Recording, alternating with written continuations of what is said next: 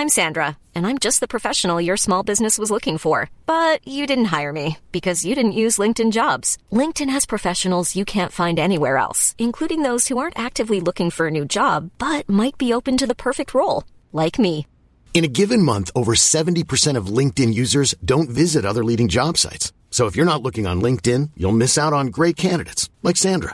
Start hiring professionals like a professional. Post your free job on linkedin.com/people today. Millions of people have lost weight with personalized plans from Noom. Like Evan, who can't stand salads and still lost 50 pounds. Salads generally for most people are the easy button, right? For me, that wasn't an option. I never really was a salad guy. That's just not who I am. But Noom worked for me. Get your personalized plan today at Noom.com. Real Noom user compensated to provide their story. In 4 weeks, the typical Noom user can expect to lose 1 to 2 pounds per week. Individual results may vary.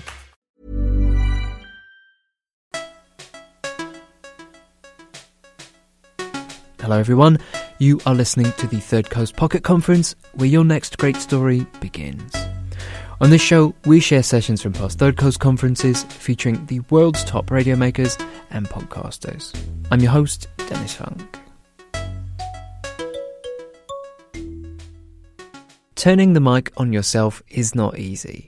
It's tough to be sure that anyone will actually care enough to listen to your own personal story, and baring your heart and soul for just anyone to hear is a little bit terrifying. In this session, reporter Sally Herships guides us through the process of creating her meditation on loss called As Many Leaves, and she also explains how to keep your journalistic integrity while opening yourself up to the world. Sally was joined by Alan Hall of Falling Tree Productions, who commissioned this piece, and together they shared their approaches to crafting the narrative and the challenges they faced in making a personal tale resonate more broadly. From the 2017 Third Coast Conference, here is The Confessional. When is a personal story worth sharing? Is anyone here wondering if they should tell a personal story? Have you ever wondered? Okay, yeah. Or do you wonder if you might wonder? Maybe you're wondering if you might wonder.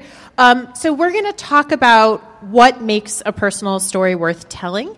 And we're doing this because it seems really timely, right? There are all these podcasts popping up. And we're very open to having a discussion about it afterwards. So we would encourage you to ask questions and share thoughts when we're done. But first, Sally and I are going to share an experience we had making a program. We're going to kind of perform an autopsy or an anatomy on a program that we worked on together. A program, I'm going to speak English, sorry. A documentary. And it's the story, we're going to tell you the story of how Sally and I came to make and how the British Broadcasting Corporation came to broadcast a highly personal meditation on loss. The program, or the documentary, is called As Many Leaves. It was broadcast on BBC, Radio 4 in a general feature slot, and it is half an hour long. But along the way in the next hour, we're also going to reflect on bigger questions of when to tell a personal story. And I guess we'll also touch on when not to tell a personal story, and a few thoughts about how you might tell a personal story. And then beyond that even, we're going to perhaps tap into a kind of higher ambition as to what it is that we do. What is the purpose of story building, storytelling? In case you haven't heard, has anyone here heard As Many Leaves? Okay, that's cool. Wow, all right. So in case you haven't heard As Many Leaves, something bad happened to me a few years ago, and this is the story of that bad thing. So I'm just getting home from seeing my friend, and I was just thinking as I walked in the door, it's just incredibly sad to come home late at night alone.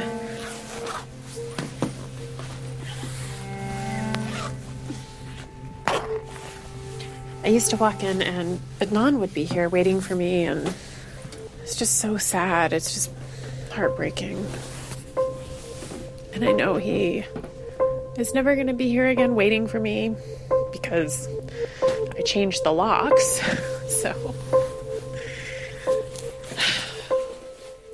So what happened was Adnan is my ex-husband, and he left me very unexpectedly and told me via email with no explanation, and I never saw him again, almost. And so that you don't get distracted, no, I really, really didn't know ahead of time. So that's pretty grim, obviously, but in a way it's kind of too bad for Sally. Bad things happen all the time. As a professional documentarian, program maker, producer, we have to consider, we have to evaluate what makes or doesn't make a story worth telling, and that applies perhaps more than ever to personal stories. Because for most of us, frankly, the troubles we encounter don't amount to a hill of beans. And if a story is only likely to be of interest to our partners or our grands, then maybe we should think twice about making it. And we just need to be able to answer that question, should I tell us a personal story? And quite possibly the answer is going to be nah. So if you're taking notes, this is a great time to start. I'm a teacher, you guys. I can't help it. So challenge number 1: imagine that you are in a bar with friends, or if you're me, maybe on the couch with a nice cup of tea with your friends, and ask yourself honestly: is my story worth sharing? What's in it for the listener? So my background is in the visual arts, so the way I always think of this distinction is the difference between a fine artist and a graphic designer. If you're a fine artist, you're painting for yourself. You only have yourself to please. If you're a graphic designer, you are creating work for somebody else. You are a paid hack. To my mind, it's the idea that an artist will kind of expect the spectator or the listener to step towards their work. Whereas for those of us working in public radio, or perhaps even in podcasting, you have to lay out a kind of welcome carpet to the listener. Because we're not here to serve our own needs, primarily. We're not here to indulge our own ideas or feelings. We have to bear in mind, not be dictated to by, but to bear in mind the needs of the listener. So when I was first thinking about the idea or the possibility of making a story, I talked to a really good friend, a super talented radio producer, someone I trust more than almost anyone else, and she said, "That's a horrible idea. Lots of people get divorced. Why should you make a story about it?" And that was really great advice. And I have to say, it was kind of my response as well. It's my instinct. When asked by anyone about making personal stories. And part of that is obviously my British reserve. We don't sort of necessarily lay out ourselves in that way. But also, professionally, you have to think about the narrative. What is the narrative? What is the dramaturgy? That's what we say in Europe. Because we're telling true stories, but with the tools of fiction here. And we're turning real people's lives into kind of radio novellas. And we have to think about those people. Challenge 2, is this story even a story? Does it have legs? And just like any other documentary subject, just like any news story you might be pursuing, you need to evaluate, does it have legs? Or am I attached to it simply because it's mine, because it belongs to me? You have to ask, why really should anyone else care? And why should it fill the airwaves? In this instance, why should it find a place in the schedule of the mighty British Broadcasting Corporation? And this is what I asked myself when Sally first mentioned the idea. But here's how the story first turned into a story. So Alan and I were sitting in Madison Square Park. I had lent my voice to a production on graffiti, my New York City voice. And we were, I know, I'm just super tough and urban like that. And so we were sitting on a bench and catching up. And Sally says to me, she's been keeping an audio diary. She's been recording it since her husband walked out on her. And she has on tape, she's got reels and reels of tears and tears. And she doesn't know what to do with them. And she wonders whether Falling Tree might be interested to make one of its kind of Falling Treesy sort of featurey, documentary type sort of stories. And this was the kind of material that she was suggesting.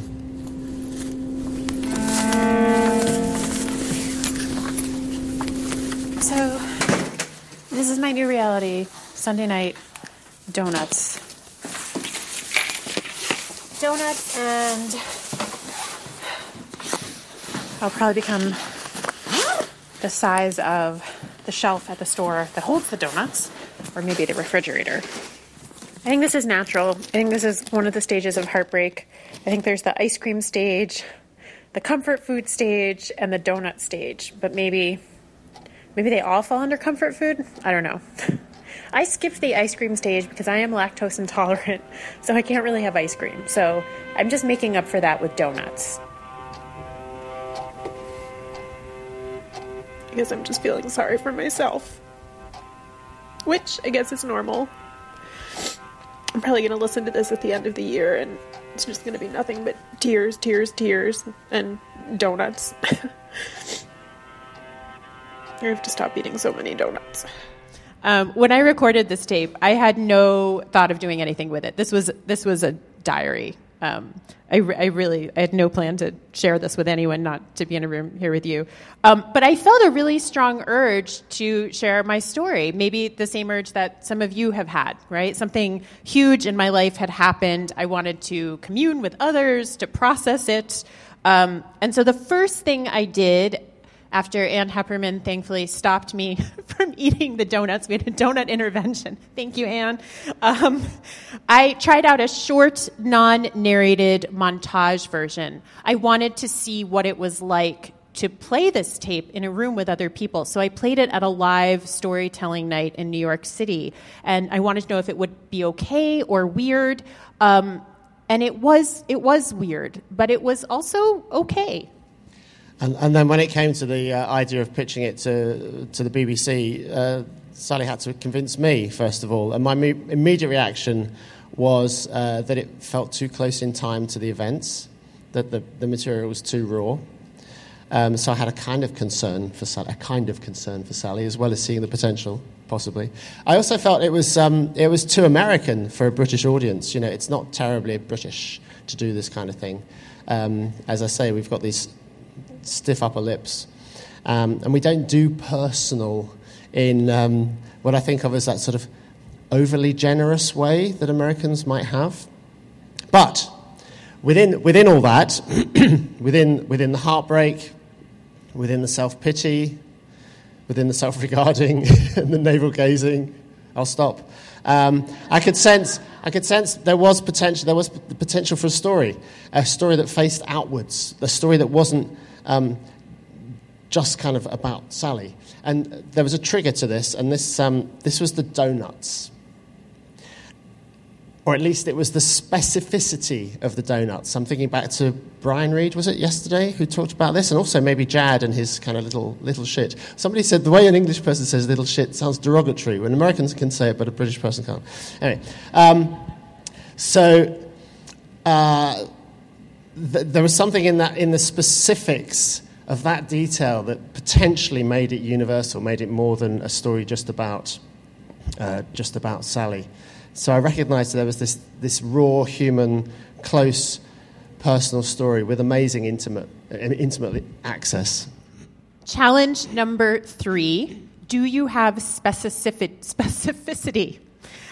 Uniqueness of detail and proximity. When I was keeping my diary, I brought my recorder with me everywhere. I needed it. It was my crutch. It was my tool to process the horrible moments I was going through. So it was with me when I was capturing all these mundane details. When I cleaned out the clothes that Adnan left in the closet. When I cleaned out the kitchen cabinets and threw away the cans of tuna fish and the bottles of spices that he left. I had my recorder with me. Like we say in the story, it's not always the moments of high drama. It's these little bits of everyday life, the mundane details, and that are the hardest. And I needed my recorder to help me get through. Yeah, so I felt we were in business, really, and we could conceive of a close meditation on something universal enough that would chime even with a slightly sceptical British listenership. And so the next step was to do what we always do in feature making, which was to try and ensure that there was a space within this story for the listener. Is it participatory? No, how do I say it? Participatory. Participatory, yeah. Participatory. Is there a space in this story for the listener? So Alan very, very meekly, as is his way, suggested that one way to help with that would be to introduce characters who could participate in the story in the same way a listener might. And so challenge number 4 on your lists is ask yourself, is there a place for the listener? Because this is going to turn potentially, if you've got that participatory this is place. Not hard, Alan. I can't do it. You can potentially turn what might otherwise be a me cast into an us cast. It's 9:30. So I'm out with my friend Stacy. Hi, it's Stacy. And we were just talking about dating, and that it doesn't have to be horrible and scary. No. It can be really great and fun and exciting and romantic and great. So I think I'm going to try, or at least I'm going to try to make an online dating profile. Yes, go forth, do it, yes. What Stacy said was not true. Just FYI, dating really sucked. But some clips worked, and then there were other clips that needed to be added, like that, and then there were clips that needed to be cut, that Alan needed to cut. Yeah, and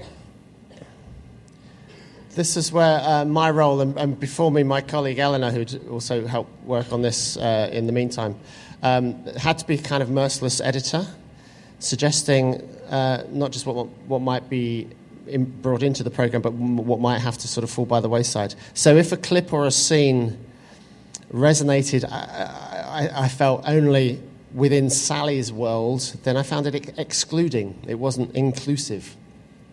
It didn't provide that space for the listener.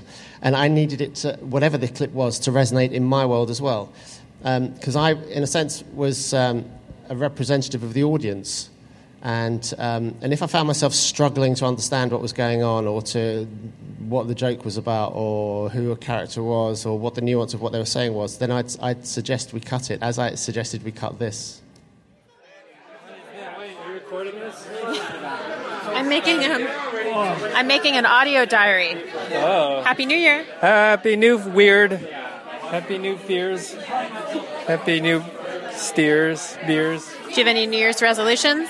I don't do resolutions, but I do have a lot of projects that will be completed this year. Yeah? Yeah, for sure. That was a great clip, Alan.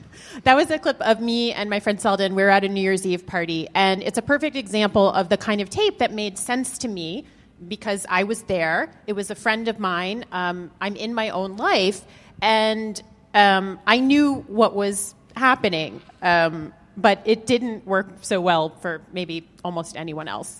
So challenge number 5, you need to do the me or the us test, the me cast or the us cast test. Because if this had been a me cast, a story Sally was telling for herself, really, it would have been fine. But I was listening with the ears of an audience that wasn't there, and that only has the clues that we present within the program, within the documentary. To work on, really. The other thing is that the clip that we just played of Stacy, I had almost 9 hours of tape. And most of the tape was just me, which isn't that interesting. And what makes it even more kind of boring and pitiful was most of it was just me crying, like when my mom came to stay with me after Adnan left, and she brought Daisy the dog, and then they left, and I was really sad, so I turned on my recorder and cried more. And figuring out what was boring or not boring was not a job I could do myself, right? I did not have that ability. We can't step outside ourselves. Luckily, I had Alan to provide perspective, an editor. And to make this a documentary, really, that reached out to listeners, we came up with a couple of ideas of weaving in different textures and different voices. In particular, we brought in one wholly new character, but 2 new characters in supporting roles. And we'll get to the second shortly, but the first of these characters involved me asking in my role as editor, if you like, of Sally to consider something really quite painful. It's weird. Okay, now. Wait, I want to see if this thing does it. Wait, can you say it first? See. No, I want to find this one Billy. first. Then we'll see. Billy. See, it's not registering. Look, when I talk, it doesn't. The levels aren't showing up. Ah, it's broken. Billy. Billy. Now you say it. Billy. And what does that mean? Cat. And how do you say dog? Here, listen.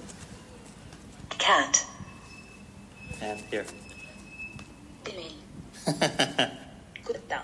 Now you say it. Kutta. Kutta, dog. Kutta. Kutta. Kutta. It sounds like a rap song. No, play it in Hindi. Don't. Bad kitty. Okay, that's enough. So that was my ex-husband, Adnan, in a piece of raw tape. He was teaching me Urdu, and the first draft I turned into Alan didn't include any tape of Adnan because he was gone. He'd left. And then Alan told me to go back and put that bit in. So challenge number 6, does this story work as a solo effort, a single voice narrative, or does it need additional characters?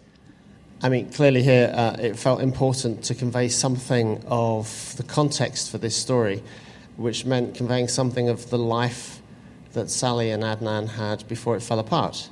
So for the loss to be understood, really, and to be felt by listeners, to give them that reason to care, we had to know what it was that was being lost. So my role was to consider Sally and her story within the context of making any documentary feature and broadcast documentary. Alan, you said broadcast. I am so happy that you said broadcast. The thing here is that when things are broadcast, listeners believe them just automatically. It's almost frightening how much trust people have in what they hear and see. And I have my own point of view as a human being, but as a human, as a storyteller, as a journalist, I also have a responsibility. And that is to tell a balanced and fair story, even if it is about someone who I, as a human, perceive as having done something that was maybe not terribly nice. And there's maybe a distinction here between the old world of broadcast and then the possibilities that are offered by the podcast sphere. The podcast sphere, in a sense, is less mediated. To a large degree, it's unregulated. And it potentially leaves room for a kind of journalistic carelessness, might I suggest, which could be damaging intellectually, emotionally. So we're telling true stories with those tools of fiction, but there are real people who potentially are going to be collateral damage. We have to consider them. Yeah, as Alan would say, I was quite keen. I was very keen that Adnan be notified. As a journalist, as a storyteller, as a human being, I would not have gone forward with the story unless we notified him first. Yeah, because as far as I knew, let's face it, Sally might have been absolutely bonkers. She might have been making this whole thing up. And so we, Falling Tree, emailed Adnan, and we notified him of what our intentions were. And we felt he had to be given the chance to respond. We needed to check the veracity of the story in one instance. We also needed to give him a chance to respond to that, to speak for himself, potentially even to have a role in the documentary.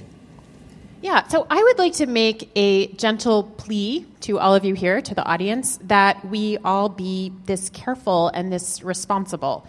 Adnan didn't answer, and he's not really in the story, because ultimately this was my story, and it was a story of loss. It was not a story about the specifics of a relationship. If we'd included all those tiny little he said, then she said, then he said, then she sent a text, then he said, it would have been a totally different piece. Yeah, there was no judgment expressed at all by Sally about her former partner. But we needed to open out this story. We needed to open it out from the axis of the relationship, the marriage, and to give a broader context and to open it out for listeners, to offer points of access, to offer moments that they could recognise, and to build a story that was bigger than that immediate experience. So the experience is a conduit for something else, which is something universal about loss. And this brings us to the second character, someone who was a witness to what had happened, but also someone who could offer a sense of perspective. My Aunt Lucy.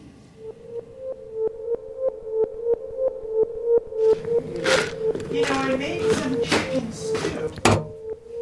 This is chicken and mushrooms and carrots and capers. Oh my God, thank you. It's going to hit the spot. Yeah. Growing up, I used to watch my Aunt Lucy make movies.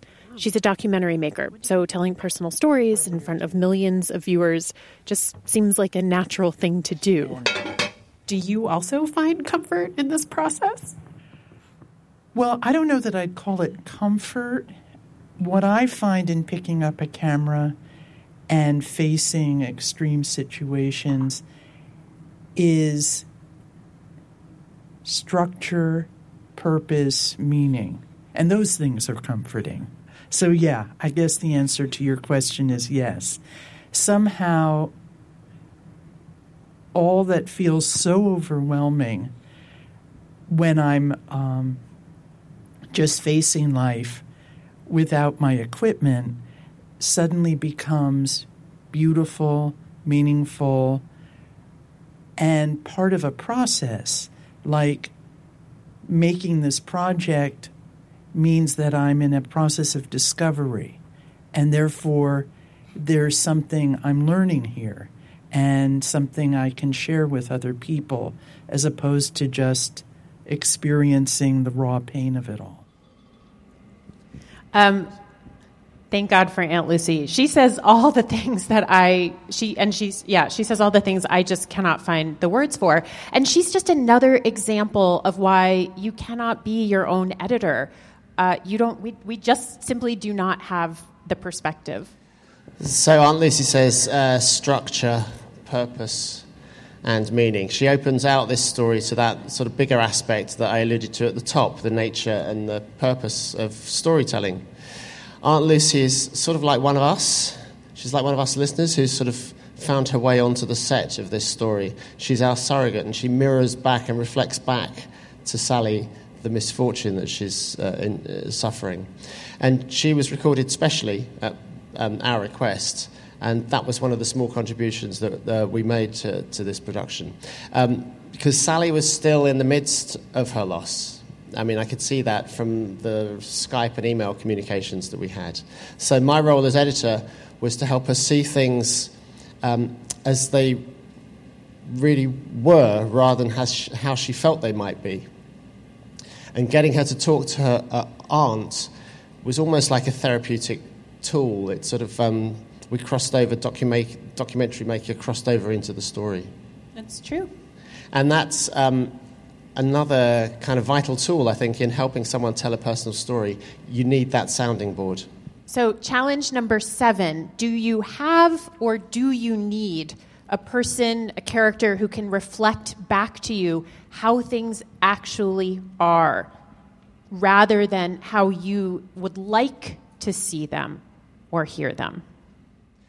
And that's a general observation, I think, maybe to be made also about another difference between perhaps the professional broadcast world and the amateur mecast world, that possibility of an editorial hierarchy or an editorial coaching, not even if it's peer coaching.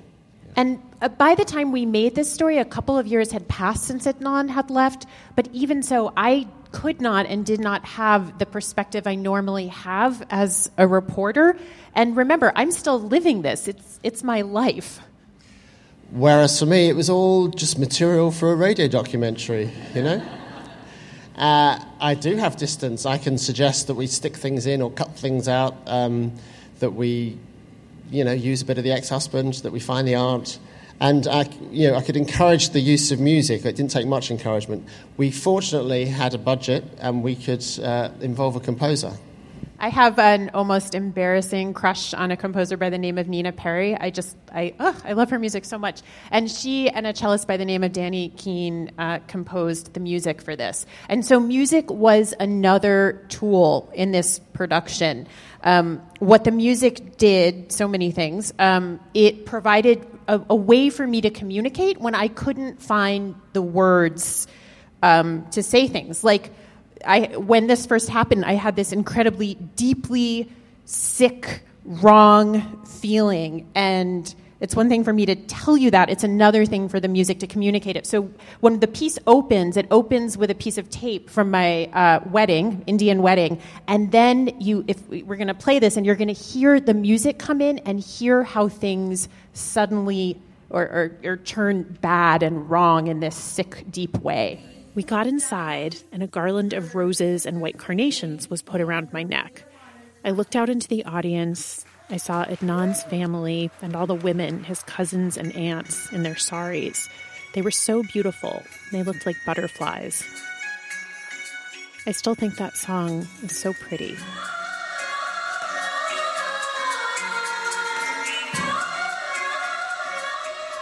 Hey, sorry I missed your call. Call me back. I'm on my cell phone. Bye.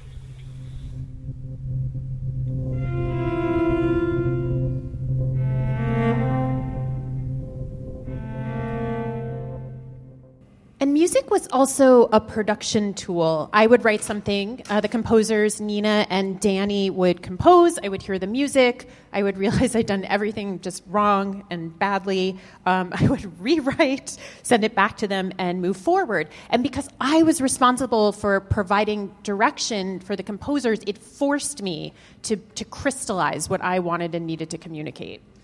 Yeah, and obviously music could lend an emotional tone to the documentary, as it can for any documentary. I mean, we know it can be a great asset, a character, so it sort of sets the scene. It sort of lights the scene, if you like. It offers mood lighting. And I'm sure we're also aware of the potential dangers of adding music to a documentary.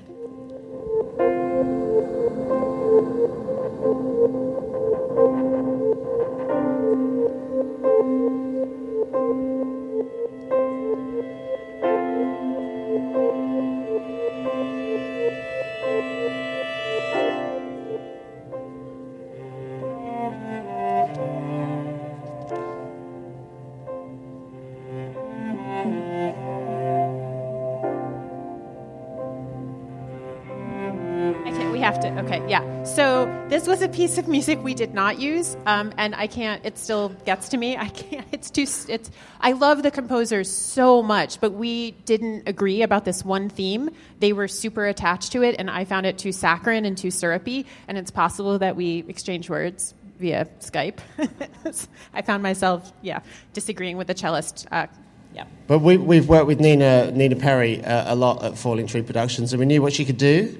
We knew what she was capable of, and we also know that music in a documentary can elevate the most banal thing into something much more poetic, that it can turn a walk into a dance, it can turn a trip to IKEA into a ballet. Or it can represent chaos and confusion and lack of control. We just went to IKEA and I got a shelf, and I did it without my 6-foot-tall husband, soon-to-be ex-husband, with my sister, right? Yeah. Proving that... What does that prove? We got the shelf. We can get the shelf. Turn right onto Bay Street. Okay. Well, I'm just impressed because I have to say... Continue on Bay Street for a half mile. When the movers came and took away all my furniture, which is an exaggeration, but they took away a lot of the bookcases, I was very frustrated because... I don't know what she said. Well, she'll reroute us if we're wrong. We just got this, and how much do you think this thing weighs? A lot. In 400 feet, turn right onto Lorraine Street. Turn right onto Lorraine Street. No, but I'm very impressed that we got this big... Continue on Bay Street for a half mile. Turn right onto Lorraine Street. Continue on Bay Street for a half mile. Turn right onto Lorraine Street. Continue on Bay Street, Lorraine Street. Turn right on Bay Lorraine Street. Continue on Bay Street for a half mile. Oh, yeah. So it weighs about the size of a fifth grader, but it's more difficult to lift because it's dead weight. So now we're going to try to get this dead fifth grader. Well, that's a horrible thing. Now we're going to try to get this box into my apartment. Oh, you have to open the trunk. Okay. Wish us luck, universe. Because this is a big, heavy box. That is probably the most highly produced bit of the documentary, and it's one of my favorites. And it's an awfully long way from the reels and reels of tears and tears on the raw material from which we started. There was a lot of material which didn't get played. It's one thing to let people hear me as I eat too many donuts because I was sad. My husband had suddenly walked out on me, and that felt very reasonable. But there were other pieces of tape, and some of them represented pretty dark and vulnerable and private moments. And some of them still make me uncomfortable now. And there was one in particular that I am okay with now, but at the time, I was pretty worried about including it, and initially, I wanted to hold it back. So I'm getting ready to go to Adnan's office.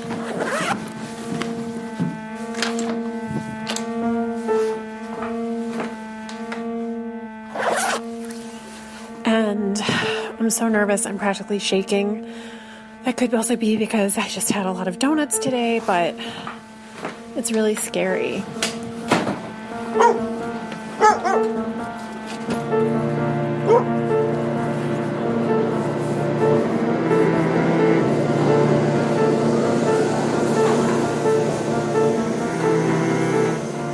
in an elevator. I'm going up. I feel like my heart is like about to pop out of my chest. And recording these little memos is actually keeping me from totally losing it and going bananas. 6th floor, 7th floor. He's on the 9th floor. Oh, God, this sucks.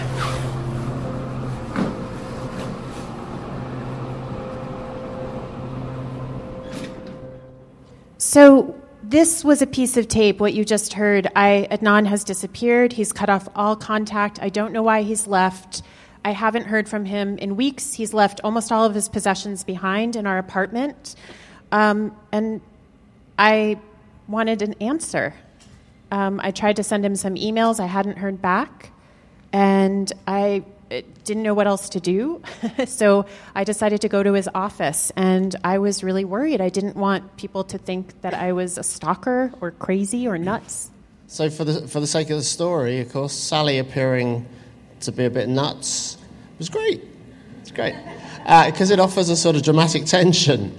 But what's good for the story is not necessarily good for the protagonist. Ellen, I was not nuts. No, she wasn't nuts. But she was seeking, in a way, a form or a scaffold for her story. In a way, she was trying to make something tangible from the intangible stuff of experience. And as producers, that's what we do. You know, we try to find form. We try to find the form within the lump, the massive stuff, the soup. Just as Aunt Lucy says, structure, purpose, beauty, and meaning. But the magic of storytelling, which is another term that Aunt Lucy used, it doesn't necessarily come easily. And we were very clear that we had a very strong start to this story, pretty dramatic opening, and we had a certain amount of tension, and we had a lot of intimacy, but we didn't necessarily know where we were heading. You know, what was our destination? This is real life, and I don't know if any of you have ever noticed, but real life can sometimes be a little messy and unexpected.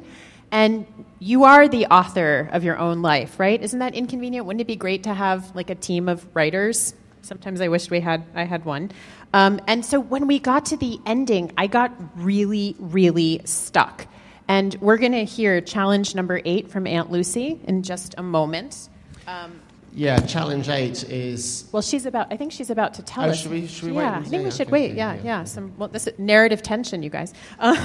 So we tried having me record some endings. That totally flopped because originally I I'd been keeping a diary.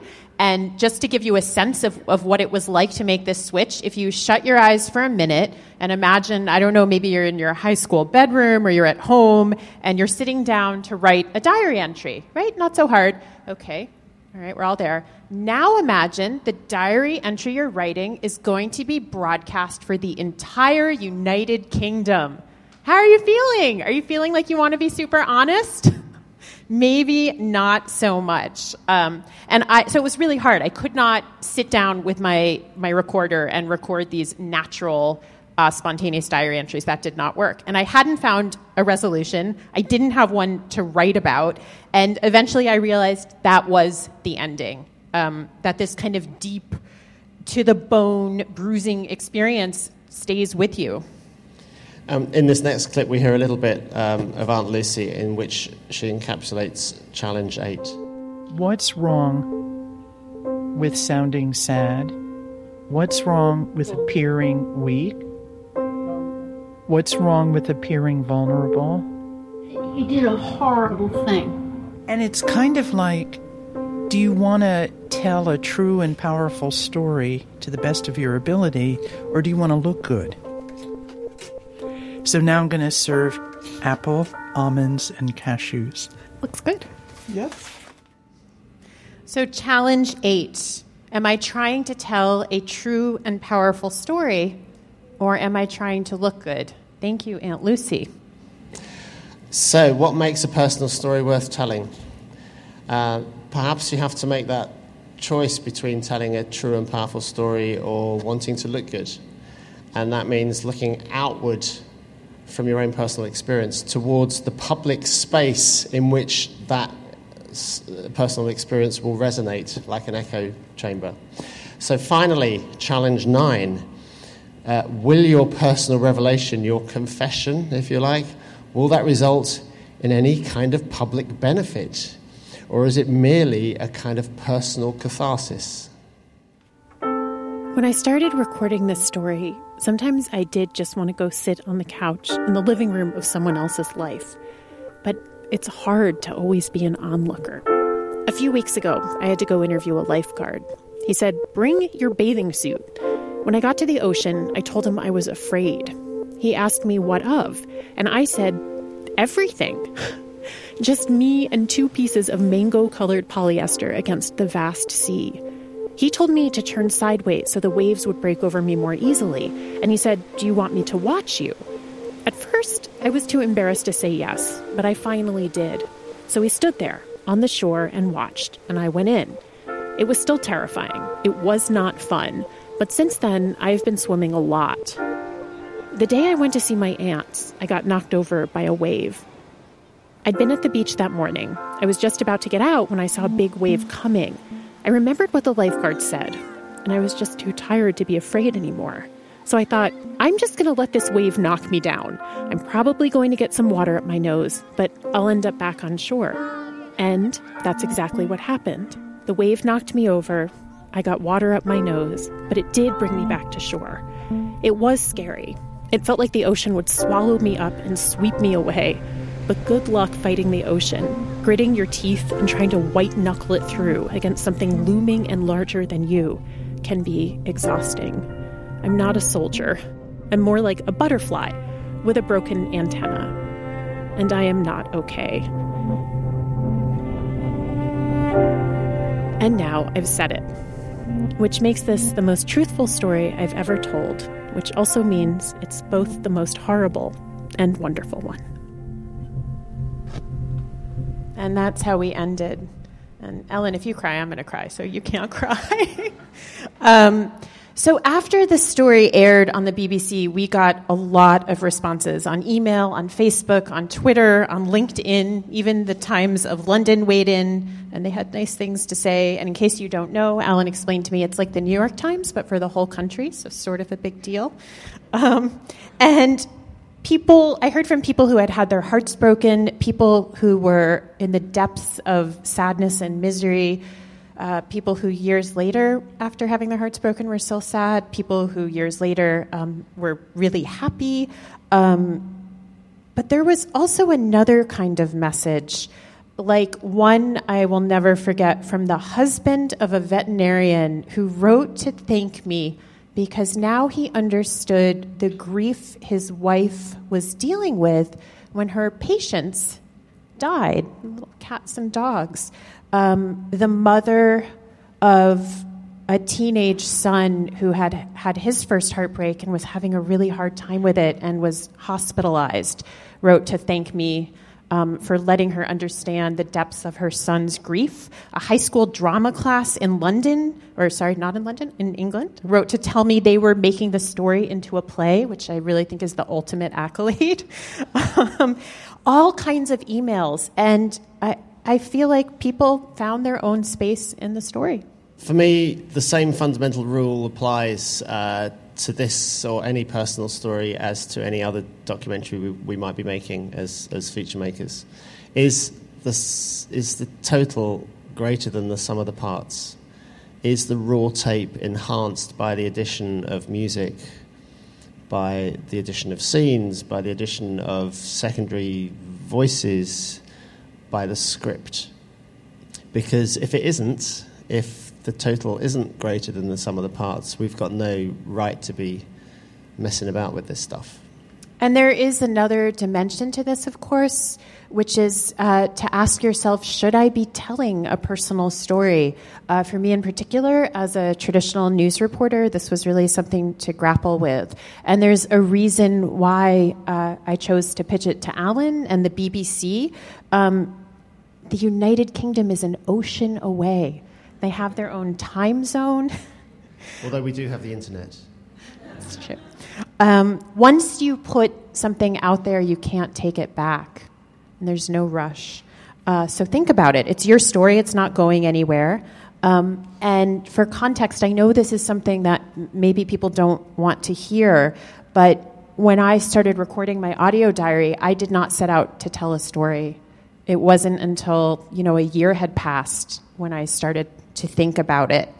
And then don't forget, you also have to pitch your story.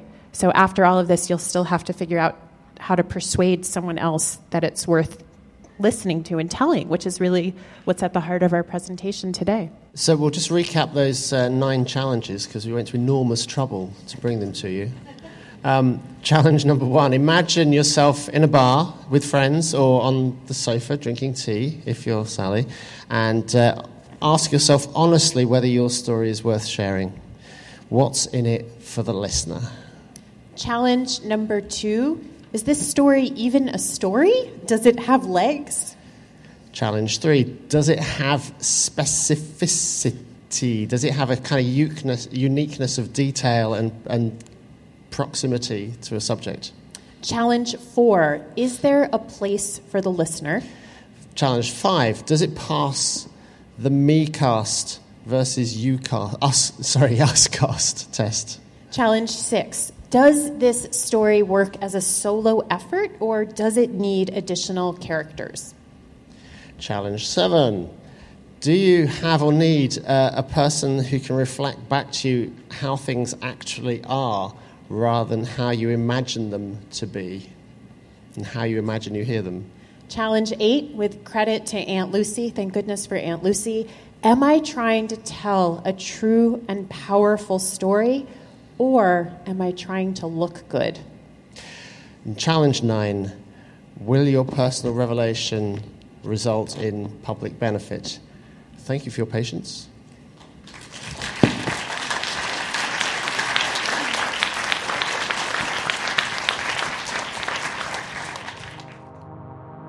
Hello, we're going to take a quick break and we'll be right back with the Q&A from this session.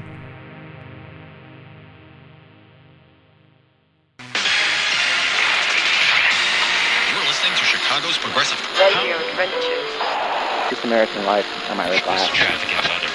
The show about all the unseen. Are you tired of endlessly searching for good radio stories? Or maybe feeling overwhelmed by the amount of podcasts filling up your feed? This is Radio Lab. I'm Jad Abumrad. Well, worry no more, because Third Coast has you covered. I'm Gwen Macsai, host of Third Coast podcast, Resound. Resound is a themed, hour-long mix of the best in radio and podcasting from the past and present. We've been carefully curating nothing but the best stories from around the world since 2004, and we have a treasure trove of amazing audio. Each episode is bound to have something to fit every listener's individual taste. Personal stories, essays, sound art, mystery stories that twist and turn, and other audio experiments. So stop searching. Subscribe to Resound today and treat yourself to the finest stories ever told in sound.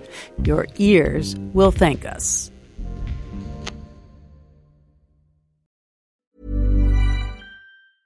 Hey, I'm Ryan Reynolds. At Mint Mobile, we like to do the opposite of what Big Wireless does. They charge you a lot, we charge you a little. So naturally, when they announced they'd be raising their prices due to inflation, we decided to deflate our prices due to not hating you. That's right. We're cutting the price of Mint Unlimited from $30 a month to just $15 a month. Give it a try at mintmobile.com/switch. $45 up front for 3 months plus taxes and fees. Promo rate for new customers for limited time. Unlimited more than 40 gigabytes per month. Slows full terms at mintmobile.com. Even when we're on a budget, we still deserve nice things. Quince is a place to scoop up stunning high-end goods for 50 to 80% less than similar brands. They have buttery soft cashmere sweaters starting at $50, luxurious Italian leather bags, and so much more. Plus, Quince only works with factories that use safe, ethical, and responsible manufacturing. Get the high-end goods you'll love without the high price tag with Quince. Go to quince.com/style for free shipping and 365-day returns. All right, we're back. Now, here's the Q&A from The Confessional. When is a personal story worth sharing? Hi.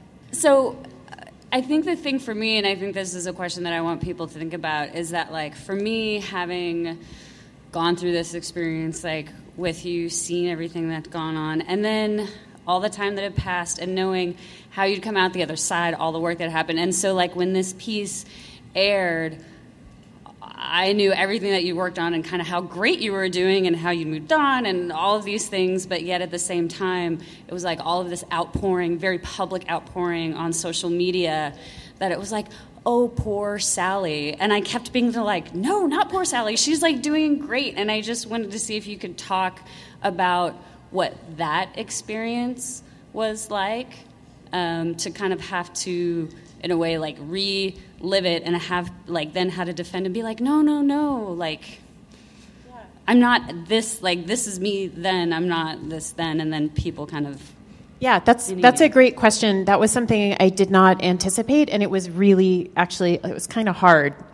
People, like we mentioned, I got a ton of emails, and you know, you're having a great day, you're at work, or just a normal day, even an average day, maybe an even not so great day. But and then you get an email from someone who's really deeply upset about their own personal experience, maybe even suicidal, and they've written you like a mini novella, and that can be really hard to grapple with. And that was something I did not anticipate. So there was everything from that to people walking up to me and being like, wow, I'm so sorry to hear. And so a lot of times if I present this or talk about it, I'll say first, hey, everyone, I'm going to tell you a story, but first let's make an agreement, like pinky swear. Let's not be weird about this. This was a few years ago, and I'm actually okay now.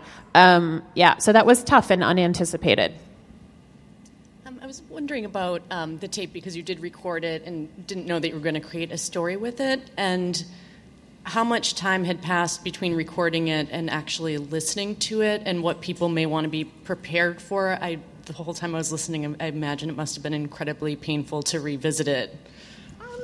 Maybe I have a cold, shriveled black heart. That was not the hardest part. But time had, I don't know how much time had passed, a year or two. Yeah, it wasn't that hard. But I also did it in little pieces. I didn't sit down. I mean, does anyone here like super excited about sitting down to listen to 8 hours of tape? I don't think we would want to listen to any 8 hours of tape in one day. So just by virtue of I'd be brain dead if I did that. So I think I broke it up. Yeah. Kind of on the same line of questioning, I'm wondering if you could both talk about how you thought about whether or not enough time had passed, and what kind of assuaged your fear that maybe it was too vulnerable and too raw, and how this story would have looked different if you had waited 5 years or 10 years, and how you weighed those things. Yeah, I was uncertain when I first heard from Sally her interest, when she first sort of suggested the possibility. But then by the time I'd heard that little sort of short compilation, the montage she put together, I realized that she could deal with it. And if she could deal with it, I could deal with it, you know. It's not that hard for me. And then by the time we made the program, it was almost a question of kind of getting back into the mindset. Yeah, I think there has to be a sweet spot, because it has to be enough time has passed that you're able to emotionally handle it, but there can't be too much time that's passed, because then you're just going to be like, ugh, I don't even want to think about that anymore. So you need to wait a little bit. So it was like a couple of years to give me the distance I needed to be able to handle it and the perspective, but then not like 5 or 6 years for me. This is going to be everyone's decision, because then I'd be like, why would I want to talk about that? You know, that's so long ago. And there's also a sort of a personal or ethical kind of consideration, less so in this story, but in other stories I've done where, I've talked to the parents of children who've died, for example, and I've felt sitting there on the sofa. Do you have sofas? Couches, yeah. Talking to this man that it's just weeks. That's too close, you know, and I felt bad about that. I don't forgive myself. But I'll add one more thing, which is I didn't even begin recording till maybe a month and a half had passed, because I was literally in shock. So it was a traumatic experience. I don't even think I knew that at the time until someone told me, like, you've been traumatized. Like, it's like a death. Someone just was disappeared out of your life. Like, I came home and he was just gone, and his left comic books by the side of the bed, and his clothes were in the closet, and there was just this tiny 3-line email, and he was just poof, gone. So that my sister was feeding me grapes in the backyard, and that took a little while to just sort of just get back to functioning normally. So a little time had passed even before I started turning to my diary. That was the crutch I needed when I was like, okay, time to get back to work. Oh crap, I think I'm going to cry some tears now. Luckily I have a sound booth in my living room, so I'm going to go in there, I'm going to cry my tears into my recorder, I'm going to do that for 20 minutes, and then I'm going to come back up and man up. Come back out. Hey. I think I know what it is, but I feel like there wasn't any attention given to it. So I wanted to ask, what is a me cast? And if a me cast is what I think it is there any way to sort of work with a me cast, edit it so it can be an us cast? Yeah, well, a me cast is a term I stole from a very eminent figure in American radio and podcast landscape, Julie Shapiro. She mentioned it in a provocation last year, that there are an awful lot of podcasts turning up which are just about me.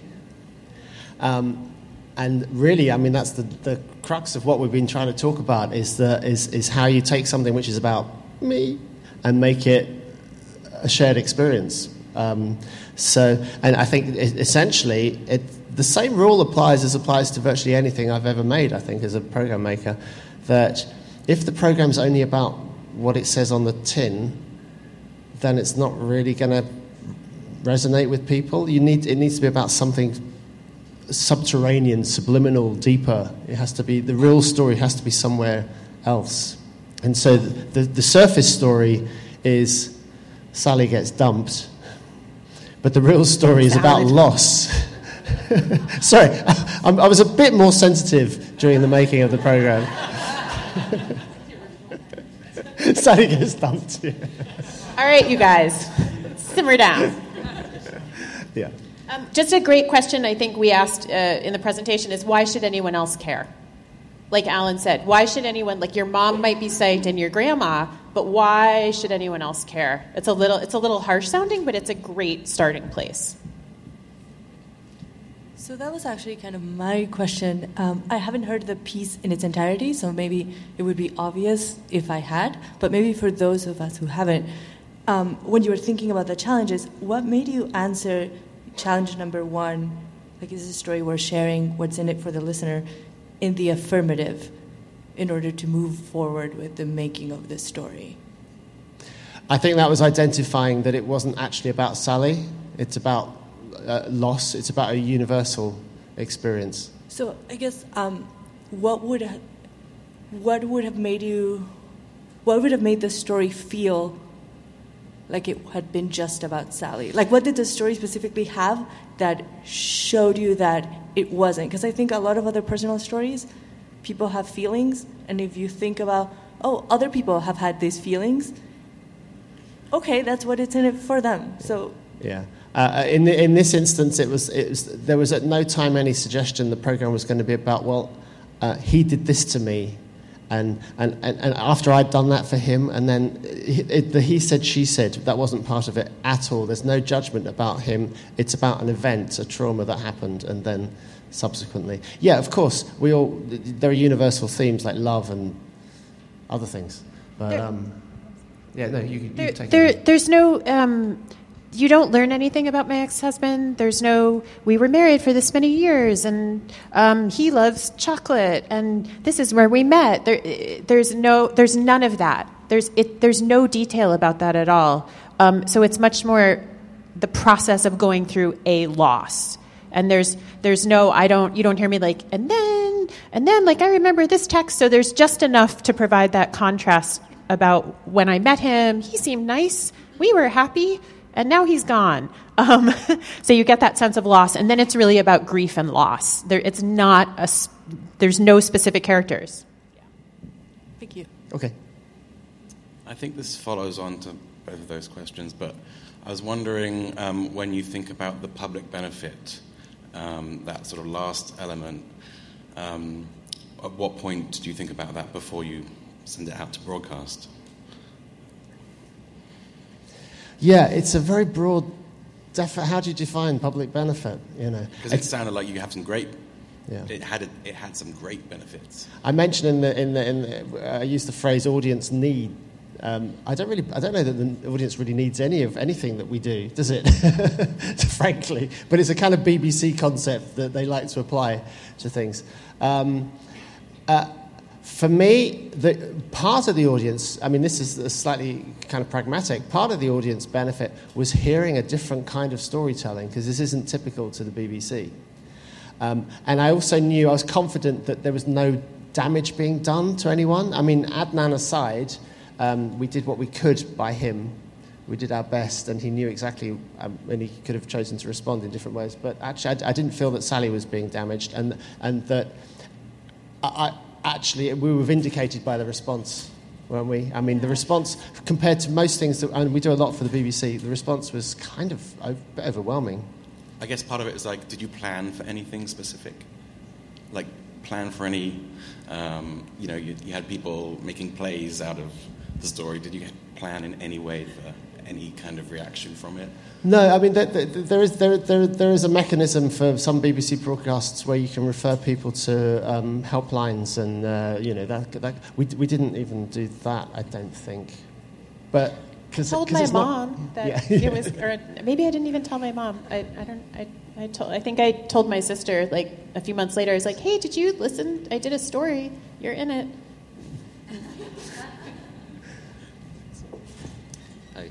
As many outlets like to keep pitches short, could you talk a little bit about pitching a personal story?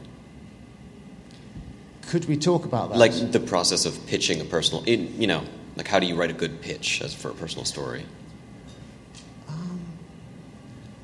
Yeah, well, certainly in terms of the BBC, 1 in 10 ideas will get spiked. 1 in 10 ideas that's offered, and there's probably twice that number which aren't. There's a sort of filtration system. So it has to stand out, it has to be distinctive. And I think because we had some of the material, we were able to include some lines that sort of cut through, just sort of suggesting the territory that we were going to get into and the kind of the depth of feeling. But my advice with any pitching is if you have to explain anything, you're in trouble. If it needs to be self-explanatory, and if you can express it in the length of time that a very busy commissioning editor, certainly in my world, is a bit like a CV. He's going to look at this for probably about that long, And so if you can't cut through with a a kind of killer opener, and then a very clear explanation of not just the subject, but what the documentary is. If you, one thing I know that this is sticking out in my head, but I feel like there were quotes, like you mentioned, and maybe those were in bold. And I feel like maybe some of the language in the pitch is on, if you go to the BBC website now, I feel like some of the description is similar. Maybe not. Yeah, possibly. Maybe not. Yeah. I don't know. It's been a couple years. But, yeah. But there were quotes. It has to be distinctive. This is more for Sally, I guess, is what made you want to do that story? Like, I think for me, if I was going through something similar, I'd think like, oh, like this sucks. This is my problem, but I can't expect anybody else to care. You know, like I just think there's so many like dismissive voices, especially in a creative endeavor, especially in a highly personal creative endeavor. Like, I guess just why did you want to do that story? Sure, that's a good question. So I think it was just natural for me. It's something we explained in the story. And maybe in a clip we played, it's because I'm a reporter and I've been a reporter for much of my adult life. It's just a natural. It feels comforting to me, and to pick up a microphone the same way a photographer might pick up a camera. It was a way for me to distance myself and process it. And so, like Aunt Lucy says, she finds comfort, structure, meaning, purpose, and it helps to distance yourself, and yet it's bigger than you. And I'm having trouble even finding the words, but it was just a comfortable, familiar process that I was used to using to make sense of the world. And this was something bigger and more mystifying and confusing than anything. So I think I attacked it in the most familiar and comforting way that I knew. And I don't know if you caught it in the clip, but I grew up in a family of sort of artsy people with documentary makers around me, so it felt very normal for me to turn on PBS as a little girl and be like, oh, there's Grandma, So I felt more comfortable sharing my story with the entire United Kingdom than I did in talking to the, people around me. Like, there's a reason I have not chosen to broadcast this in the United States.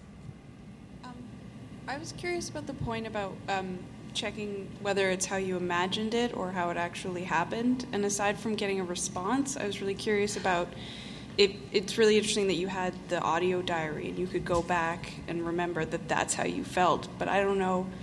I guess I'm curious how you fact check feelings in terms of if you don't have audio. That's a great maybe question. You thought you were doing better at some points, or that's a great question. And we just keep coming back to Aunt Lucy. Thanks, Aunt Lucy. For me, that was it was this realization, like, just think about if you have a friend who's sad and something bad has happened to them, and you walk up to them and you're like, how are you doing? With this kind of hopeful note in your voice. There's this enormous expectation and subsequent pressure that everyone puts on you to be like, people want to hear you be like, I'm great. And like the truth was, I was not great. What happened really sucked, and I'm really still kind of screwed up from that. But as I should be, because I'd be like a weird android robot person if I was totally fine. And so Aunt Lucy was the one who was like, what's wrong with being sad? What's wrong with being weak? What's wrong with being vulnerable? So for me, that was the fact checking, because I was kind of like, if you listen to the piece, you'll hear me saying throughout it, I think I'm doing great, and then like bursting into tears. And then Lucy was like, hey now, like, that's okay. And I was like, oh, so that was the emotional fact checking. I'll let you go. I work with a lot of psychologists, and they talk a lot about stories and dealing with trauma and trying to develop a narrative in order to weave your life story back together.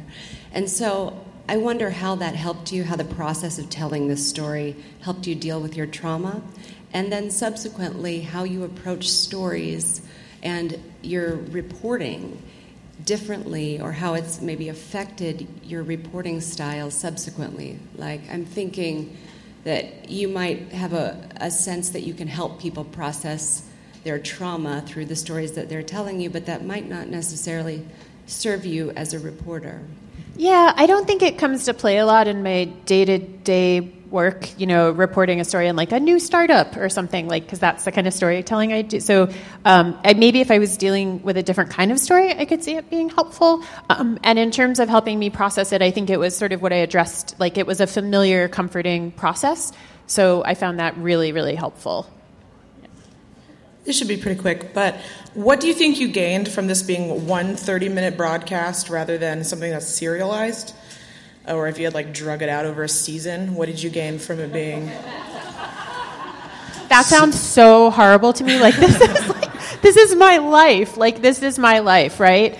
I could not handle that. Like kind of what Anne's question was about the reaction. Like anytime this has gone out there into the world, I like little missiles, like, when you remember the Atari game, maybe not because you're young, but like there's this Atari game and it's Space Invaders and there's like a little guy at the bottom going doo doo doo doo doo, and there are all these like bad guys coming at you and you have to shoot them. And so the emails are both wonderful, but they're also, it's kind of like that, and I could not, like, wow, no. Yeah. No.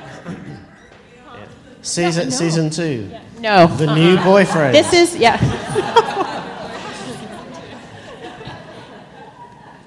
Hi. Do you think that, like, what if you didn't have, what if you didn't have that audio diary? Would you have done this? No, I don't think so, no. What would you suggest to people who didn't have an audio diary during their said personal story? Everyone's so different. I don't know. That is a great question and a big question. I'm not sure. I turned to what was comforting for me. Maybe the question for Alan is what would we have done if I'd pitched a story without any tape? Fiction. Yeah. I guess I don't have any of that to refer back to. So it's like, how do I justify? It's a harder question to answer, I feel like. Yeah, when like you don't have tape. I know I have a story. Yeah. I was at the In the Dark session earlier, and they make a big play of how, good tape can get in the way of an investigation. And that was like, okay, do a print piece, to my mind, Maybe it's not radio. Or tape. I don't know. Yeah, he's smart. No, there are a lot of personal stories that lean on the writing, And maybe there's ways that the writing is the core of the piece, and then there's elements of sound and music and other things. And maybe it's not a 27-minute documentary, but, I've done ones that were like 5 minutes, and I've worked on, mostly it's me and some other stuff, I know, and it was very good. Well, thank you. But I'm just saying, like, the form will fit the story, Like, that's not the concern. Sally has one model, but there are many different models, and you can find them all over the place. Just find the one that works for you and that inspires you, and then, it's personal. It's personal. So for me, like we talked about, I could not have gone back and created these. I just wasn't capable of doing that. But like Julia Barton just pointed out, we have the moth, we have This American Life, we have the heart. There's so many models. But I think we were talking about a very specific context, which was a piece for Radio 4 on the BBC, which is a very specific audience. And so just a reminder that that's the context that we're talking about. Makes sense. Thank you. So I'm working on a piece that I thought was about me, but now that I'm working on it, it's about my uncle, but now I realize it's actually about my mom. So I'm wondering, has that ever happened to you where, I don't know if it gets stickier when it's about a family member, and for lack of a better term, how do you not pimp out your family? Like, how do you, like, it's easy when it's just about me, but the story's changed a lot. So I'm just wondering if there's any difference you'd say with family members or anything like that. This is for me, okay. Well, I probably wouldn't. I probably wouldn't go there. I recognize the idea that the program turns out to be not the program you started to make. That's great. In a way, if the program is the one that you think of in the first instance and hasn't become something else, that's a little disappointing. I've always been a little cautious about plundering family for material, for stories, because you're immediately compromised. You need that independence of perspective, and how you retain that, I'm not sure. Yeah, and just to add, I don't know if you caught it in the clip, but I grew up in a family of documentary makers, so it's a little unusual. Like Aunt Lucy, who I talked to, like I grew up watching her make documentary films, so it just seemed like totally normal that like you'd turn on the TV and there was, grandma, like that was a thing in my house. So I feel like for other people, their families might be a little more cautious or not, but treat them like you would any other source to the ability that you can, but then you're going to need an editor because you're not going to be able to do that. You're not going to be able to treat them the same way you would treat someone else. And then the other sort of general observation, which applies to everything we do, is we kind of spend a lot of time worrying about what we're trying to get from an interview with somebody, and I think we'd be really much better placed spending that time trying to think ourselves into their shoes. What's this person I'm asking questions of expecting from this exchange, from this interaction?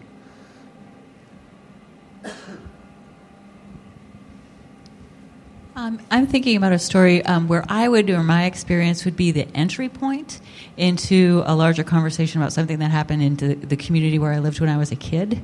So at that point, it's my personal story, but then I'm also the investigator. Do you feel like that's rife with problems of objectivity? Did that make sense? So you're both in it and you're the investigator. Right. So I'm interviewing other people who are also involved in this thing that happened. I have thoughts. Good. I think there's a big continuum here, that this is a large scale, black, white, all these shades of gray in between. So I think this really depends on what the context is. Like I'm at my heart, I'm a journalist. I tell news stories. And so in a news story, I would immediately say, that's not okay. So sorry, bye. So it really depends on what the context is, because right away it's going to color your approach to the story. We're going to know right away in the audience that you have a side, you have a bias, you have a stake. But that context is, I'm coming from a place of news. It's going to be different for another form. Yeah, and you have to be honest about your part in it. Are you invested in it more than just as someone telling a story, a random, disconnected story? And I think another great question, which we probably made one of our challenges, is does your being in the story add to it in some way? Is there a need for you to be in the story? Can you find another character who would serve that purpose so the audience doesn't question your bias or point of view? There's a couple of questions down here as well. Yeah. This is such a non-philosophical question, but in terms of trucking a recorder around with you in your life, how do you have it not get in the way of authentic interactions? And, how do you sit and have an authentic interaction at a bar with a recorder in front of you and also get decent sound? I mean, first of all, I don't think of a microphone as obtrusive or bothersome. It's just like a thing. And then I don't want to get off mic right now, but, you just kind of like bop it around and you do what you need to do with it. She did as well. There was a lot of bumping around. The diary tape of me was just me crying at home in my sound booth. And a lot of it, honestly, I recorded on my phone because, again, I never set out to make a documentary. So the tape you hear of me and Stacy, I recorded on my phone. However, I can speak from my day job as a news reporter. I use a shotgun. I love my shotgun mic. It's bigger than the mic I'm holding, and I don't find it obtrusive. I think if you choose to see it as obtrusive, you are going to color it that way. Yeah, I use a little handheld Zoom, inbuilt mics, very cheap and easy, but very good sound. And actually, I think we shouldn't think of it as an obtrusive. I think the microphone allows you to puncture the personal space of the person you're talking to. I mean, it allows you to get that much closer. And I sometimes do this demonstration where I get very close to somebody with a microphone, and then I just sort of take the microphone away. And it's very unsettling to be that close. The microphone allows you to get almost arm round the shoulders close to people. And that's okay, One quick practical thing. I tell people I'm going to get uncomfortably close, so I say, hey, I'm going to get uncomfortably close now. And then if I still feel that they're nervous, I'll take my mic. I'm not going to take it away from my mouth now because you won't be able to hear what I say, but it has a wind foam cover on it. And I'll say, see, it's squishy, just like a teddy bear. And then I'll actually bop them with the mic, depending on who they are. Or sometimes I'll ask them to, touch it. It really, I'm being jokey with you guys. I'm not going to do that in all situations, but that can help to relieve some of the discomfort, if there is any. But I don't assume there is. You're assuming there is. Let's take the question down here. Thank you both so much for that presentation. It was really interesting. I just want to know, we played the audio rather of you going up in the elevator, and it seemed like it wasn't that long after you received the email. And I'm wondering at what point you decided, or perhaps you didn't even have a conscious thought, to start recording yourself. And I know you didn't know that it was going to be something bigger later on, but at what point did you think, I'm going to start recording this? And then perhaps, Alan, you've had other personal stories. At what point did they decide to start recording sort of really personal moments? To be totally honest, I couldn't tell you exactly. I'm going to guess it was traumatic. I've come to accept, this was a traumatic thing that happened. This wasn't just a really bad thing. This was a traumatic thing. So the first few weeks were just a horrible blur. And, my editor called and I was sitting in my mom's backyard and he's like, Sally, we need to put you on a story about X, Y, and Z. And I was like, John, my husband left. And he said, where did he go? And I was like, no. So there were points where I needed to just get on with my day. So I'm going to guess around 6 weeks in or something, it was I would sit down at my desk and then I'd be like, oh God, I think I'm going to cry now. So I honestly don't remember. It's so comfortable. I keep taking it off. I find this such a comfortable thing. I just turned to it as a way to function. And I went and I was like, I have to do something. Maybe someone had suggested I write in a diary. I honestly don't remember. But I turned to it because I did not know what else to do. So maybe 6 weeks in, and then I would go cry for half an hour. And anytime something was difficult, I would record into my little phone diary. I'm the wrong person to ask about personal stories. I mean, not my own, but even, but just sort of generally, if I find my questions are left in the program, I see that as a mark of failure, usually. Although then there are instances when you need to be in because you're the person who's allowing people to care because it's your passion that allows people. I don't know. Yeah, it depends. It's so different. I mean, I've done programs with the parents of dead children too close to it happening, and I felt uncomfortable. I think you just have to be humane. So yeah, there's a few other hands. I don't. Yeah. I know. But, there's a woman there. No, you go. Sorry. This is really fascinating to me because my other job is as a psychotherapist, and so this idea of self-disclosure is a huge debate in that community as well. And when is it useful? And how do you do it? And how do you talk about it with your clients? How much do you want them to know about you? But on my podcast, I'm pretty open about myself, but I notice that I get in this place where I don't want to be that person who's just talking about herself all the time. And so then I might end up being kind of vague when I mention a personal thing like, oh yeah, I've totally experienced that too, or something, just kind of a vague aside. And what I'm gathering from this is maybe if I'm going to share something personal, I should go all the way. I shouldn't just give some kind of vague aside, but actually flesh it out as a story if it is even worth sharing. I don't know what either of you think about that. Should I just not do it or do it all the way, or is there an in-between that's also okay? Yeah, I think the therapist analogy is really interesting, isn't it? Because you're sort of trying to create a space and contain a space in which people can be genuine and open and fully themselves, but actually it's contrived and it's constructed, and we do the same in an interview situation. And if you are both it goes back to the earlier question, if you're both the interrogator and you've got a stake in the story, then there is a kind of conflict. There's a tension that you have to kind of negotiate. Anytime you mention yourself, I think of the microphone or recorder like a camera. Anytime you mention yourself, you're pointing the camera at you and therefore away from something else. So is there a reason for doing that? Yeah. Well, this is related to that in that I think there's probably a lot of people here who are doing their own podcasts. And for example, there are a lot of podcasts that I like because the host, the person talking, is really good at telling stories about themselves, and you feel, you kind of feel, you get to make a feeling of a connection with them. So I wonder if there's people here who want to be that, who want to make a connection with the listeners by telling their own personal stories. but they feel uncomfortable about telling their own personal stories. So they kind of feel a need to do it, but are also feel unwilling to do it. Should you then just forget it? Or should you find a way to do it? Is it worth finding a way to do it more because you want a connection with your listeners to than the fact that you have to have the story absolutely? Or is just the fact that you want to connect with the listeners, is that enough, or is that just a road to hell? Do you understand? Do you have to want to tell your story to do it? Yeah, I suspect you do. Yeah. Yeah. And or at least maybe have a good editor. Yeah.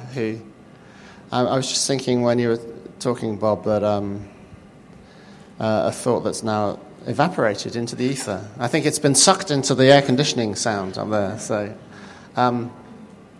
that connection, that desire to connect, it's really interesting. I mean, I was really nervous about this production. I haven't really told Sally quite the extent of my nervousness about this going out on the BBC and how it might impinge upon any future possibilities of work for the BBC, because it was so different and it's very kind of raw. But actually, I mean, we were vindicated by the reaction, which was astonishing. Much more effusive response from listeners than we ever get for things. Thanks. You're welcome. Yeah, the more questions. Just one there. We'll come to you next. Yeah. So I have a question. Something that just didn't sit a little bit well with me, from my identity when I'm producing stories from a personal experience. I'm a Latin American, and I don't think about making a story for someone like you, who's like a white male. And so I want to know, when you're producing these stories, how cognizant are you of any biases you might have, because something might not relate to you, but it might relate to someone else from another audience. Versus logistically it doesn't make sense for the audience. Yeah, totally. I'm absolutely aware of it. I hope to be. I'm probably not as aware of it as I should be. But in this instance, I was thinking of myself as a BBC or a British listener, but I was also trying to get into Sally's head. But in other circumstances, other situations, I mean, we've made programs that I haven't felt I can go and do interviews for, and it would be much better if a person of colour or somebody else is actually in that role. So I'm very conscious of the impact I have. But I'm also conscious of how, if you can do this job quite well, you're like a Zelig figure. You can you're kind of chameleon-ish. You can be. I'm not always 6'3.5", white, British, Southern, English, middle-aged, middle-class person. Sometimes I can be much shorter and fatter, or you can become a blank slate if you kind of if you've got that sort of intuition about how you deal with people and talk with people. But there are some specific things where I don't understand some of the language that's being used. I don't understand the emphases or the nuances, for sure. So I have just some production questions. I'm just curious about when I heard the story, and I don't remember what the resolution was. One, I'm curious about that tape that you included of Adnan. Sort of, kind of, why did you have that? And if you didn't have that, what would you have done? Would you have felt like you could tell that story without that piece of tape? And then the other piece of it, just purely the production, is when you talk about having hours and hours and hours and hours and hours. You're like, it's like my logging nightmare that I feel like you're describing, and I'm wondering how what you did to tackle that, and did you what tools you used to sort of start keeping all of that organized.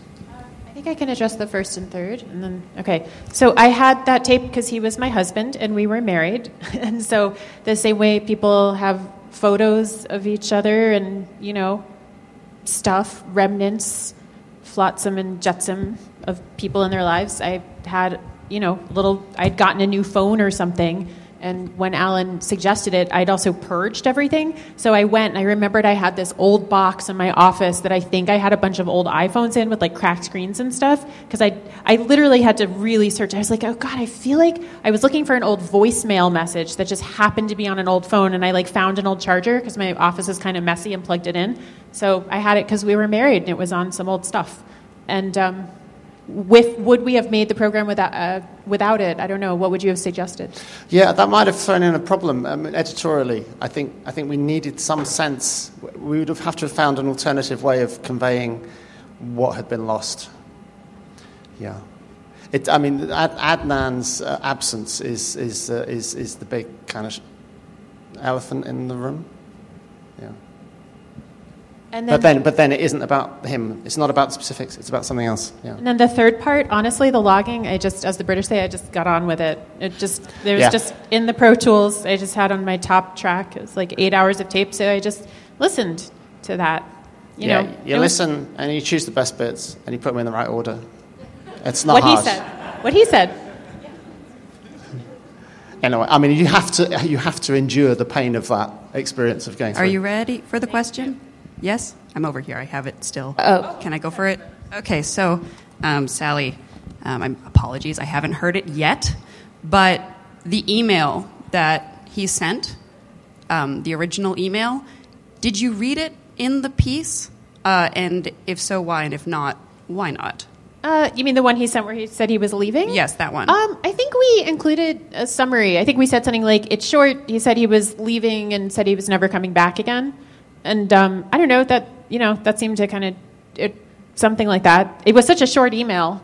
And, when you write, you have to write for your own voice. So I think we just summarized. And also we had to cut things and make things fit. It seemed like a clear way to explain it. So there was no ethical decision not to read his words that he never expected to be broadcast? Well, he was contacted. Right. I mean, when he wrote them, he would never have expected them to end up in the story, but you still could have made that call. I think that we could have had that discussion with him, and he chose not to enter into that discussion. He's an adult. That's his choice. I wonder if each of you has advice for someone who's thinking about doing a personal story. I mean, obviously, one of the beautiful things about your piece is that it was recorded raw, and you were not planning on a story. But if you are there things people should be thinking about, the kinds of material an editor might want to have, for example, things you wished you had had from that period that Sally maybe didn't record, and any advice for keeping it real when you have that, like, reporter voice in your head? The real thing you want is to try and capture things unfolding in real time as they're happening without knowing quite where they're going. That's absolutely what you want, rather than something that's sort of considered and rehearsed and a little bit lame. But of course, that's the hardest thing to get. And the use of props, or the use of being in a situation, or the use of, the classic thing of just being in a car, not looking at anyone else and just sort of talking as you would to your adolescent child about sex education, that sort of thing.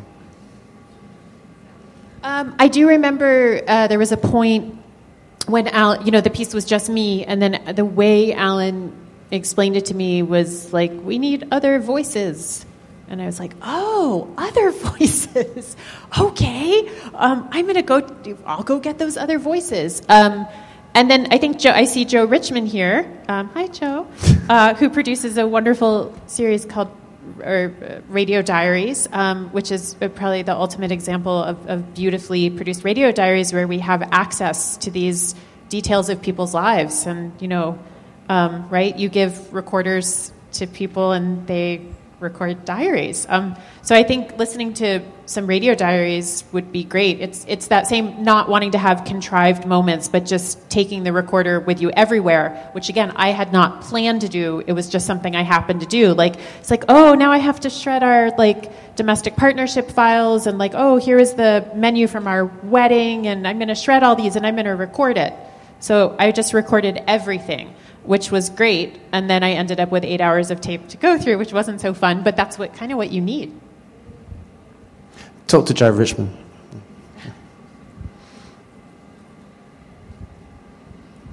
So I work on a podcast, and I've had the opportunity to produce a lot of personal stories. And actually, the problem that I'm having with that is I find myself seeking, like, if something shitty happens to me, I'm like, oh, maybe I can turn it into a story. And it feels kind of perverse. Or if something shitty is happening to someone close to me, it reminds me of David Sedaris chapter in one of his books where he was telling his sister he's going to write about an encounter that they had, even though she didn't want him to. Anyway, I just wonder, like, at what point do you turn that instinct off, or do you not turn that instinct off? Because it just feels kind of icky. It feels like perverse to always be in producer mode of, oh, how can I turn this into a story, when sometimes you just need to be a person living life. Yeah, my instinct is always not to turn it into a story, to go and do something else. That's my instinct. But that's why you need the detachment, in a way, because I could push Sally towards certain things, which she might not have wanted to do herself. Yes. Yeah. Sorry?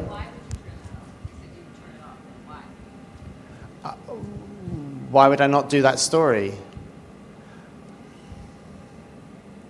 Well, I don't want to do anything prurient. I don't want to do anything that's pornographic or invasive. I mean, it has to have. I mean, this gets close, but it's about something else. It's about something universal. It's not about what it says on the top line. It's about that much deeper, subterranean kind of experience. Yeah, you don't really, in our story, you don't know anything about our relationship. You don't know about I played the story for my news editor, and she wrote back and she said, "How long were you married?" And I was like, "Oh, that's an interesting question," as a first response. But you don't hear any of these details. You don't know what we might have discussed. You don't know how we met or when we had kids or what we argued about or any of that. It's not about any of that. It's about an experience. Yeah. Turn off those instincts. So why immediately you said I wouldn't follow through with those instincts, like of those personal stories that she sees around her, like she's, the producer side of her wants to do them. And then you said you would turn that instinct off. So I just wanted to know why you would turn that instinct off. Because I'm British. And I would say keep it on, but test it out, right? The things we're talking about here really need to be much more nuanced and detailed. Like, these are such big questions and big ideas. But I did a little test. I was like, wow, what happens if I make an 8.5-minute montage and play it in a room with 40 people? And so you can my mom is getting evicted. Should I tell a story about that? Is that a good idea? Hey mom, you're outside in your nightgown with your stuff on. Is that such a great thing? You have to take it on a case by case basis. We've actually exhausted our time, haven't we? But who's in charge here? Is there an adult in the room?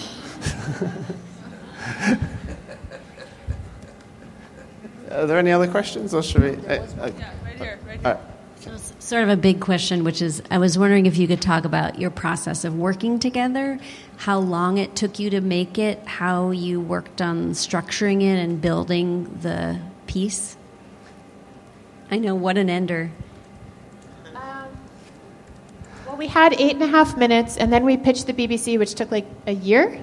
Yeah, it's a long process. And then Alan or Ellie, the producer at Felling Tree, said, "Great, so we're going to write a half-an-hour version now." So maybe I tried to do that. Yeah, I said, "Great, that's really good. Can you make it better?" And then have you thought about making it even better? Yeah, I'm not sure. It's step by step. Actually, this one, because it's transatlantic as well. So it's not as if Sally could sort of pop in and we could sit there and have a concentrated sort of burst of listening. It was all Skype and phone calls. Yeah, I think it was a loose process, and I would sort of write a version, and if the parts of it that were right, they would say, "Hey, that sounds good," and in a Google Doc, and the parts of it that were not, they'd say, "Hey, you should maybe cut that." And then it came time, and we're like, "Now it's time to have some music." And then I think we talked about the music. But it took, did we do it a year, 8 months, or? Yeah, about that. Yeah. Can you just bear more soul? That was about my only question. So, very last question. Yeah. Hi. I wanted to ask if, because I think something that holds a lot of people back is fear about sharing something personal. Was there any fallout? From who? What kind? So, from your family, from your ex-husband's family, from your workplace, from strangers? No, there was no fallout. And like I mentioned, I have this family. I grew up in sort of an artsy-fartsy family, so they were just like, oh, yeah, of course, Sally, of course you would make a documentary when your husband, what else would you do? Of course you would. So that's very natural in my family. Adnan's family, I'd never heard from them again. They're in Canada. And I chose not to pitch the story there out of respect. I thought that would be disrespectful. And I did get one mean tweet, which was just sort of like, why would you play this on the radio? But besides that, it was sort of quite a bit of very nice feedback. That was the hardest part, honestly, because it's been a few years now, and so, you're sort of out there living your life and you're not really thinking about this kind of not so nice thing that's happened. And then someone would send me an email novel telling them how distraught they were. And then that was kind of rough. That was pretty rough because they'd be really, really upset. And then I would feel sad. And I'm not a therapist, or I'm not set up to help those people, and I'd be like, oh God, so that was the hardest part for me, is when I would get these emails out of the blue and I would feel really sad. Thank you very much for your time.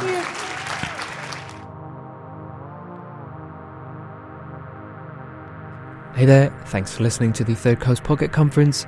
We'll be back next week with another session from the 2017 Third Coast Conference, but in the meantime, you can always check out our archive of conference audio at thirdcoastfestival.org or download our podcast ReSound for the greatest audio stories from around the world. We'll see you next time, and happy listening.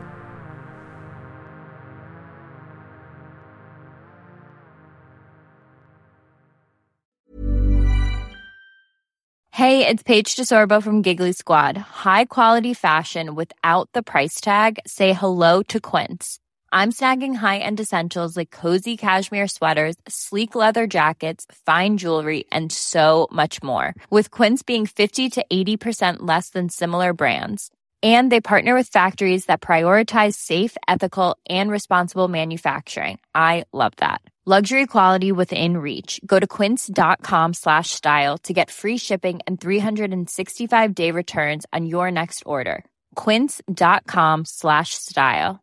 Hey, it's Paige DeSorbo from Giggly Squad. High quality fashion without the price tag. Say hello to Quince. I'm snagging high-end essentials like cozy cashmere sweaters, sleek leather jackets, fine jewelry, and so much more. With Quince being 50 to 80% less than similar brands. And they partner with factories that prioritize safe, ethical, and responsible manufacturing. I love that. Luxury quality within reach. Go to quince.com/style to get free shipping and 365-day returns on your next order. Quince.com/style.